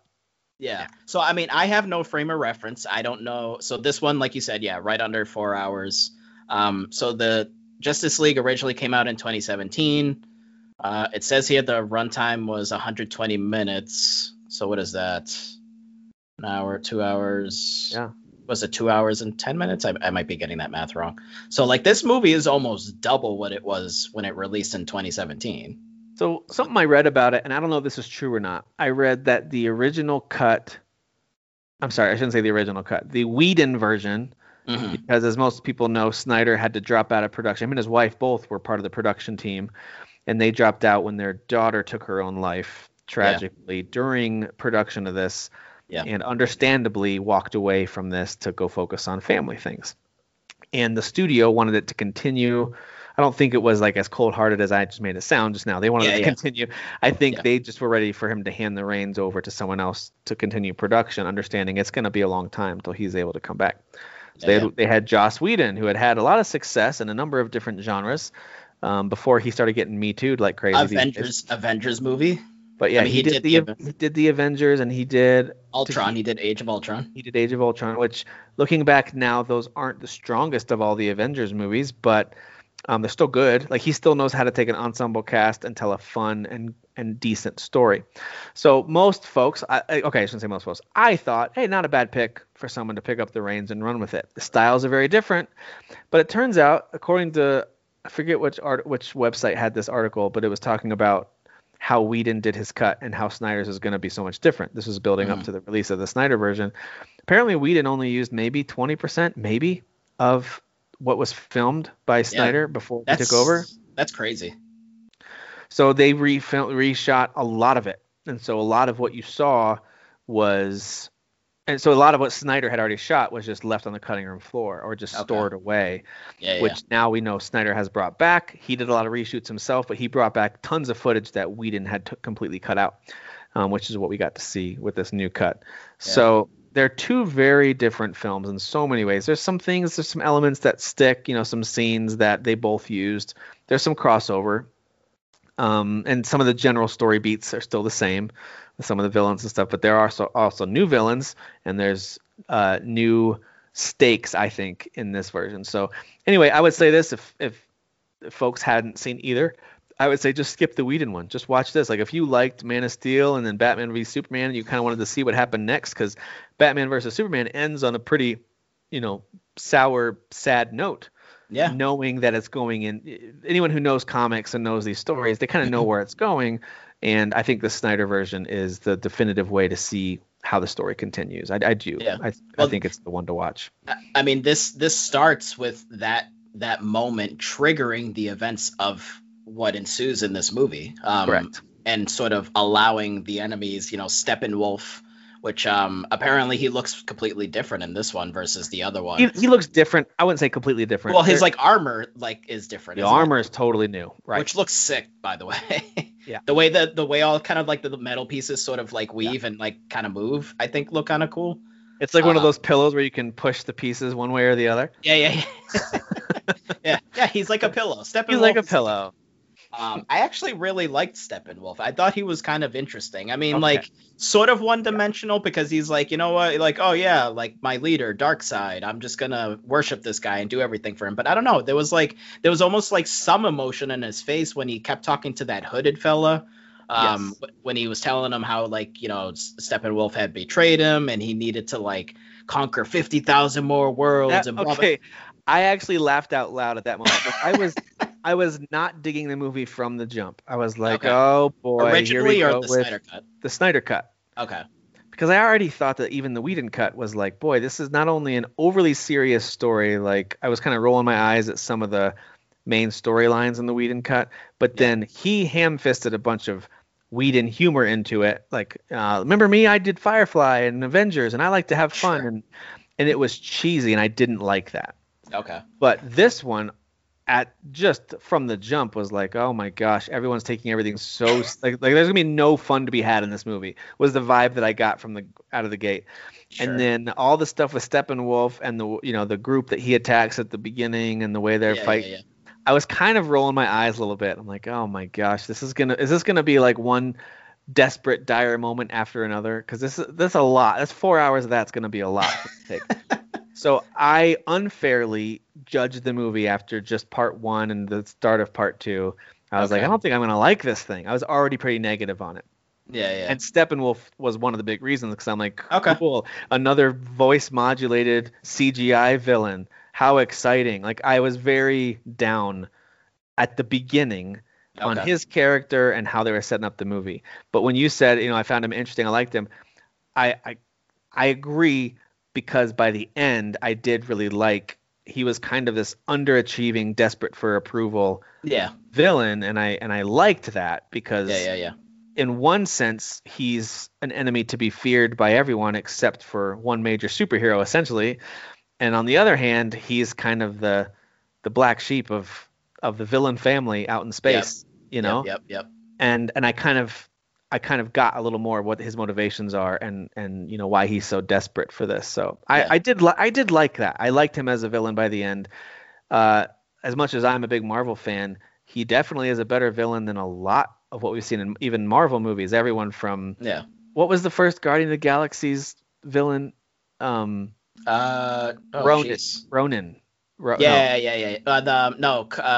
She's something the Destroyer, or I can't remember now. Yeah, he had the purple face. Okay, such a dumb bad guy. No motivation. He just was like, and he had again the voice modulation. Like that. He wanted to sort of one up. He wanted to one up Thanos. He did, but he was just. I thought for a movie that was so great, what a dumb villain. I mean, Suicide Squad struggled with that too. The first Suicide Squad. By the way, the new trailer looks really entertaining and crazy. Looks wacky. But the first Suicide Squad movie, overall, not a horrible movie and had some entertaining stuff in there, but one of the dumbest villains, the Enchantress, who was just like, I'm going to belly dance you to death. And it's like, what is this? This is so stupid. That sounds hot, Tim. That sounds sexy. I didn't say it wasn't that, but it was dumb. I'll give you that. It was dumb. It was dumb. Anyway, I know we got sidelined, but I want to just chime in there. You're right. I think Steppenwolf, good villain. But can I say Darkseid, who I always thought was pronounced Darkseid. I don't know why. I always thought it was Darkseid, yeah. I always thought it was Darkseid. So anyway, they confirmed it's Darkseid. Darkseid, one of the dumbest villains in history. Can we agree on that? He's DC Thanos, right? I mean, yeah. That's like the super simple way of putting it. He's like, oh, he's DC. He is, Thanos, but Thanos, the way that they portrayed him in Endgame at least, is not only powerful, but he is so smart. Oh yeah. And honestly, and this is thanks to Josh Brolin mostly, like oddly charming. Like Thanos is an incredible villain in those. So can I do I don't know if devil's advocate is the right word here, but so this is So Justice League is the first time we're seeing him, right? Yes. So think of this as the first Avengers movie where all we saw of Thanos was him turning his head sideways and smirking. Yeah. So like they haven't really With some kind of like developed "I'll him do it myself" line or something he has, right? Something like yet. Yeah. that. Well, he said that later on, but Oh, okay. but like that was just us getting a shot of Thanos and everyone freaking out, right? So like even though Darkseid actually has some speaking scenes and there's like that whole like however many years in the past when he first tried conquering Earth, like that scene. There is a bit more Darkseid in this, his first unveiling. Yes. Compared to Thanos, but maybe down the line, if the Snyderverse expands and they actually do make more Justice League movies, maybe we get a bit more complexity to his. Okay, to his if character. all we saw from Darkseid in this movie was he's being talked about, Yeah. and we fear him just by the way they're talking about him, and then at the end, some spoilers here. We talked about there's going to be spoilers. Mhm. They are in the process of successfully opening a portal that will allow Darkseid and his crew to like invade or whatever. Like that portal opens up and you can see him, and he's sitting there with that cool kind of like head rested on his fist, kind of like position. Like he looked intimidating. If that's all we saw of him, and at the very end, the portal closes and something gets popped through. And then he kind of steps on it. And if that's all we saw, and then maybe the statement at the end, like, that doesn't matter because now we know where this it wasn't a formula, whatever it was. We know where that infinite something formula that they're looking for. It was for. some kind of form. Yeah. And if that's all we saw of him, I would agree that like, they're really setting up a much bigger bad here, Thanos style. Here's the problem. They showed in depth with what I thought was a pretty on the nose description, kind of history lesson from Wonder Woman. I didn't like this part. I thought it was really hokey the way that she like told the old story, and it went back to. It felt a little bit like telling the story of Sauron with the rings, with the humans. So I got a lot of Lord of the Rings vibes as she goes back and talks about how Darkseid and his minions attacked. It actually shows him, and he speaks a number of times in this flashback scene. He lands, he smashes, the formula reveals itself. So like he sees it. He knows where he is. He's having this battle. He gets mortally wounded because they all team up successfully and send him flying back into space. And for some reason, for thousands of years, he doesn't know where this is.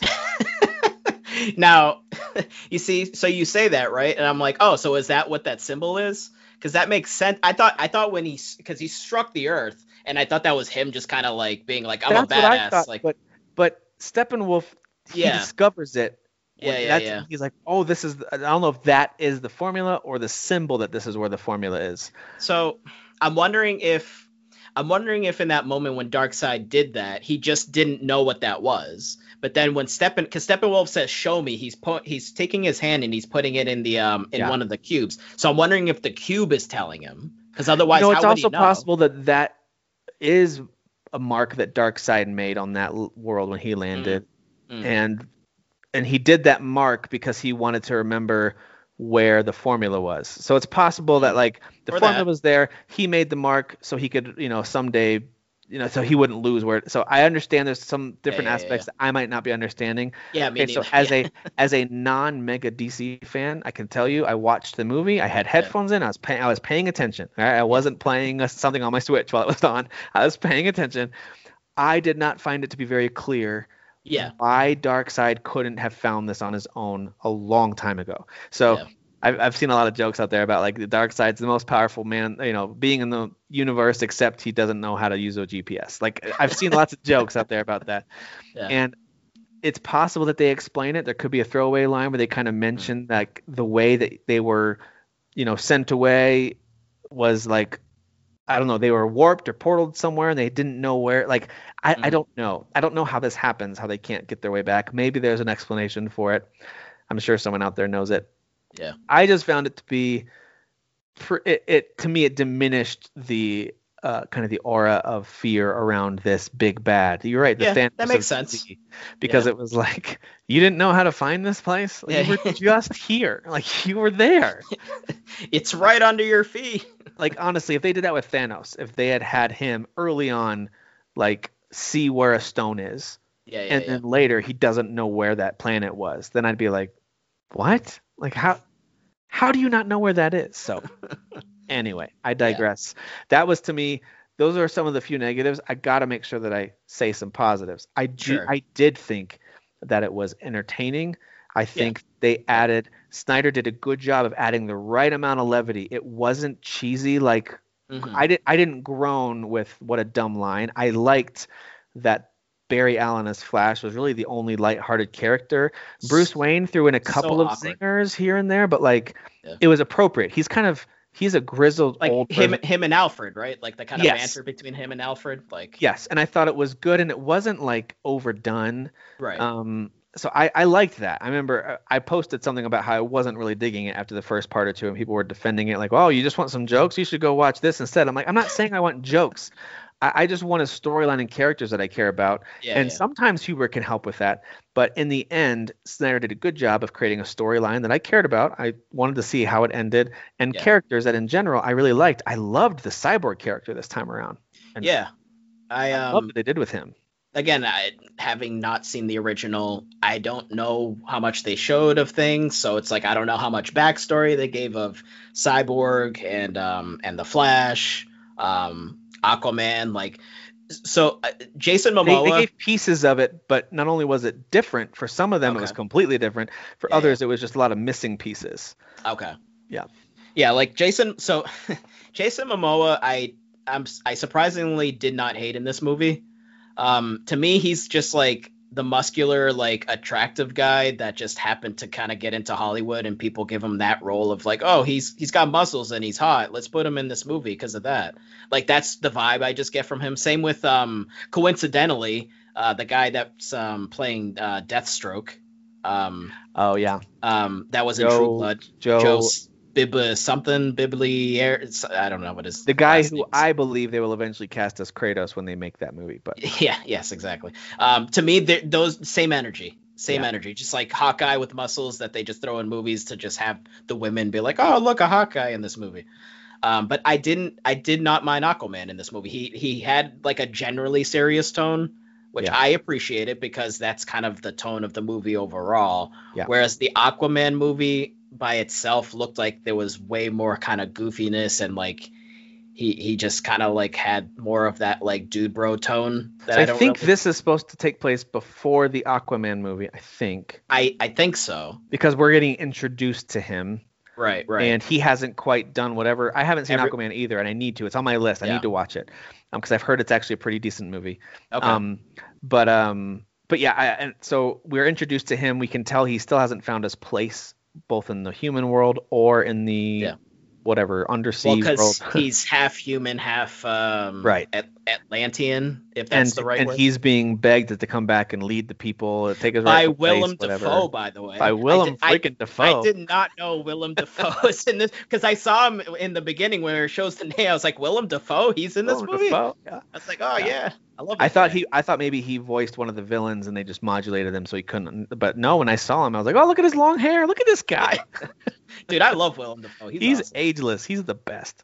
Yeah, he is. But yeah, no, I'm with you. I liked Aquaman too. He had a I couldn't care less vibe about him. But then when push came to shove, you could tell he actually kind of did. And I liked that. I think they needed a character like that on the team as well. Yeah.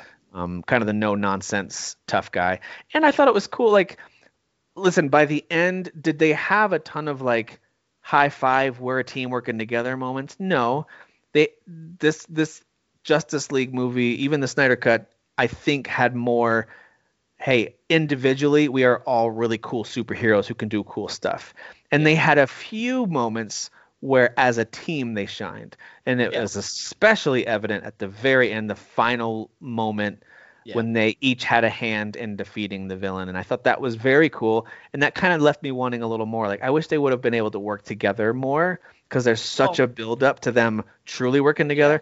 That being said, this is probably why there's the big hashtag and big movement to let Snyder keep going, because chances are pretty good that's what we would see if he had a chance to keep going. I think we would see a much more cohesive Justice League group. The only reason I say that is because in the first Avengers, for all the flaws that it has, I thought that final battle, which is like a 30-minute sequence, maybe 25-minute sequence, had so many awesome, we've never seen this before. Teamwork moments between the Avengers. You got to see everyone from Hawkeye and Hulk and Iron Man, Captain America, Black Widow. They're all working together in so many cool ways that I think the bar was set pretty high for a superhero team up. I didn't think this one delivered in a ton of ways, but there were some cool moments, especially while they're trying to like make a break for the tower. I thought there were some cool moments. I wonder if Snyder just kind of wanted to do it more like, so like these people haven't known each other for that long, right? So True. They're kind of like in the beginning of like their relationship, like learning how to sort of work together. Because I mean, you have Batman that's just straight up just a normal dude. And he's trying to kind of keep up with it, which he kind of does. He definitely does. He's holding his own, but he doesn't have superpowers. Right. But then you got like this fast dude and this guy that swims in the ocean, and then you got this Amazon. So like all these different people coming together, trying to be like, how are we gonna like kind of figure out how our powers mix together? So I don't know how I would do it either. Like, how do you have them fight in the ocean, but also in the sky, but also on the land? And like, I'm not saying that'd be easy. Well, he surfed out on that one freaking enemy's body. Like that was awesome. That was very Legolas. Right through the building. Like that was a very Legolas in Return of the King moment. I think they're also unfairly compared to like the fourth Avengers movie, where you see these battles where all these characters, like you just mentioned, the Justice League folks haven't known each other very long. All these Avengers characters have been working together for so long that dude, that final fight in Endgame, is one of the best things ever. And now it has its cringe moments, like the girl power moment was so stupid. But that is not progressive of you. What would have been progressive is if they would have just had the girls all be awesome regardless. But they had to have a moment where they all posed together like, girls. It was so dumb. It would have been just as dumb if it was like, it's the boys on this side. Like that would have been just as stupid. Women did cheer in the theaters. In the theater room I was in, there was definitely like, woo, like girls cheering. It's like, all right, I mean, whatever. I think mine had an audible groan. I can't remember. But anyway, all that to say, there are so many cool moments, even in Infinity War, when you've got Doctor Strange and Spider-Man teaming up together for the first time. And, it just works perfectly. And it's just like, it's one of those things you just get chills and you're like, where's the rewind button? I got to see this again. And I am not saying that Justice League as a movie franchise needs to get to that level immediately. I just felt like, and it's probably unfair because of all the superhero stuff I've watched at this point now, I felt a little underwhelmed when the action finally started happening at what they delivered. It felt a little bit like, okay, that was fine. But I mean, I've seen Zack Snyder do some insane stuff in 300 and in The Watchmen and some of his other stuff. Even Batman versus Superman, I thought they had better action moments at times. So I was a little underwhelmed for a 4-hour movie when it came to the action when it was all said and done. Well, it wasn't bad, just a little underwhelmed. Yeah. Well, so I'm trying to kind of like compare to, not that there's like actual numbers or anything, but like in the DC universe, like Superman's like Goku from Dragon Ball Z. He's just like leagues ahead of like anyone that's in the room, right? Whereas like when you're thinking like we're saying like exactly.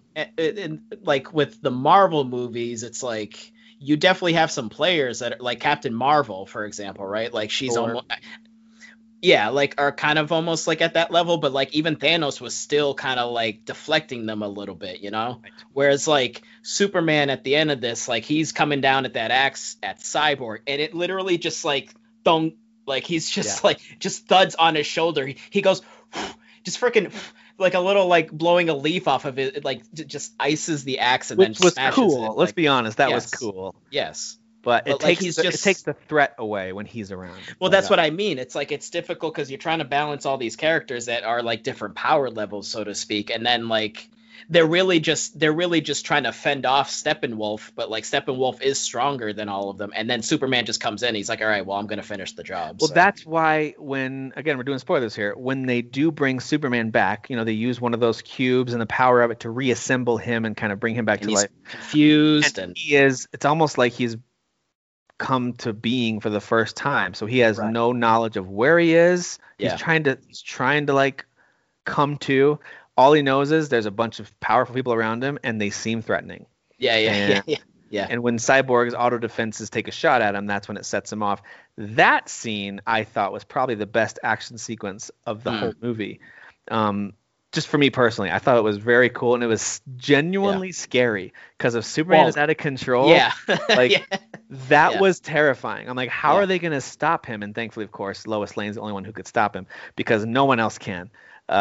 Batman's best technology gets easily wiped out. You know, Yeah. Aquaman and Flash accidentally run into each other, which is pretty funny. It's like, dude, I'm so sorry. And he My points at bad. him, you know. Yeah, yeah. I liked Like that. you. You know, and even Wonder Woman at her best, like she Yeah, tried. She's the best that they have up against him, but yeah, even she can't. So that was great. And I thought that was a great action sequence, especially as Flash is trying to like move around behind him, and then yeah. Superman starts moving at his speed, and it's Looks like, at him. holy crap! Yeah. No one. He's can just stop this stumbling at like maximum speed, like speed of light. He's just stumbling on the ground, like, oh shit, like what am I supposed to Yes. do? That was a very cool moment. I got to give that, even though I made fun of the slow mo and how the action yeah. sequences weren't quite what I wanted. I loved that whole action sequence, and that slow mo moment worked great. I thought really great. So I don't know if we want to end on this last point or if we can keep going, but like this. So there's something that I was thinking about afterwards, and I was kind of trying to piece it together. That I was like, oh, this is actually kind of interesting, and I'm wondering if this is going to feed into potentially the future, like whatever Justice League movie or some of the singular movies of the different characters. So Martian Manhunter, was he in the original Whedon cut? No. I don't think he was, right? Listen, Okay. if he was, I didn't remember him, and that's surprising because he would stick out. he looked like a homeless Vision, so I would have remembered him, I think. Yeah, he looked like Vision mixed with Superman, but kind of like homeless pretty much. So or he like shows up like Vision's rock star twin, you know, who's like been out on the road for too long or something. just grizzled. Yeah. Listen, grizzled I'm sorry if you're a DC fan, maybe that was like the moment for you. I saw it and I was like, all right, it's some super powered person or character, not villain, super powered somebody that I should probably care about. But then when he said his name, I was actually like, okay. But listen, I'm not going to pretend like, Captain Marvel isn't a dumb name. Like there's dumb names across all of comics. I know. There must be a reason why his name is that. I'm sure there's a history behind it and we just don't know because I'm not as privy to the DC lore. But it was a cool way to say a lot more is coming, or could come. But so the first scene that he shows up and technically he's disguised as someone else. Right. And it's that actor, that guy who plays that colonel or whoever he is. Yeah. Mm-hmm. But that scene confused me at first because I was like, all right, so I would assume he'd have to meet a person to be able to turn into them. And I don't know if he's ever met Martha Kent, right? That's her name, right? Martha Kent. I think he has, because I think that character is in the DC universe. That general. Well, sure. Right. I just didn't know if they had crossed paths or anything. I don't know. But why would he go to Lois disguised as Martha, trying to get her out of her funk? Because he knows that Lois is the key when they bring Superman back to making him himself.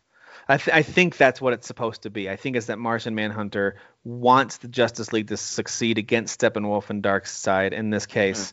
And I think he could see all the events unfolding and knew he needed Lois Lane to stop being a shut-in and needed her to get out there. So that makes sense, right? That does make sense. But then there's the scene later on that when Batman Bruce is having sort of like that deja vu moment. He's like, I remember Barry showing up through almost like a portal thing as I was sitting in this seat, telling me that Lois is the key. And Diana is like, yeah, she's the key to, getting Superman out of, like, we just revived him. Right. He was fighting us, and she got him to be aware of who he is. And he says, no, I think it's something darker than that. I think in each parallel universe, she means something different. That's what I took from that. Because later on, so then there's the epilogue at the end. Yeah. So I don't know if you want to end on that. Yeah. But the epilogue, which I'm assuming was completely new, because Jared Leto, the Joker from the Suicide Squad movie, is the Joker in this epilogue. And he's part of a ragtag team here. Yeah. A completely different style of Joker, like more of like a regular Joker instead of like the weird, like, I don't know what you even want to call him in Suicide Squad. I mean, he looks like a post-apocalyptic Joker, which is what he is. Yeah. Yeah. But but Batman and him are having that exchange. Yep. And he mentions killing someone, saying her, which that's because something happened, and I don't know if it's something that maybe comic book readers know this. Yeah. because maybe I'm assuming this is a timeline or a storyline that people are familiar with. I am not familiar with this, Right. although it's a really intriguing idea where something happened that made Superman flip and turn bad, and it has to do with a decision that Bruce made at some point that let Lois die that made Superman turn evil. Which this whole sandy post-apocalyptic world, he's had those visions before. Correct. So here he is now and they're showing it again, but a bit more. And he's there with Deathstroke, which is weird because then you have that other scene where Deathstroke seems like he wants to kill Batman. Yeah, kind of like in the real version, Deathstroke is being hired by Lex, or partnering with Lex Luthor to go. But Cyborg is there, and Barry's there, and then the chick from Atlantis is there, and she even mentions Johnny think Depp's Aquaman old girlfriend, right?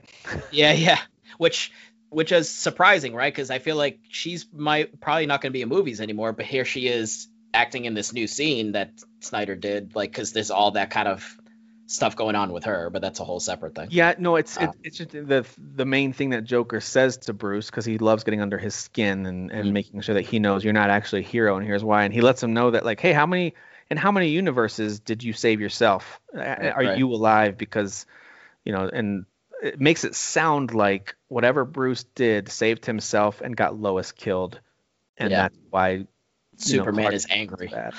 It's super angry. And so I don't know, that's fascinating to me. I think I'd love to see that story fleshed out. I don't necessarily want to see a story that we see parallel universes all in one movie. I'd love to just see tell me the parallel universe story. I want to see the evil side of all this. That's just me. I'd like to just see that story. I don't really necessarily need to see them jump from universe to universe, but maybe there's a creative way to do that. I'm a movie maker. That's why I was bringing up Martian Manhunter, because I was almost wondering. It's like, I know Martian Manhunter becomes part of the Justice League, but like I don't know if I was reading it wrong, but I was like, are they almost trying to frame him as like maybe a bad guy here? Because like if he was going to see Lois to try to kind of get her out of her funk to then, like, I don't know, be in a place and time where she shouldn't be or something, or I don't know.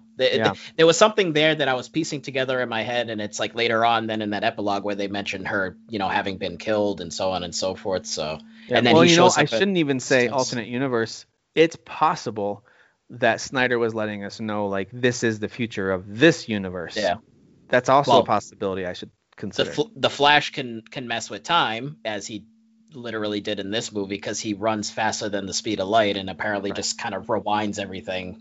So yeah, and that's a pretty common thing. I know that's something that in the comics is often explored with the Flash, him like kind of messing with time because of how fast he can go. So yeah, I'm fascinated by this new cut because it actually makes me interested in more of the DC stuff, but I'm also in a way less interested because I know this was a one-off, and outside of some miraculous change of heart by lots of powers that be.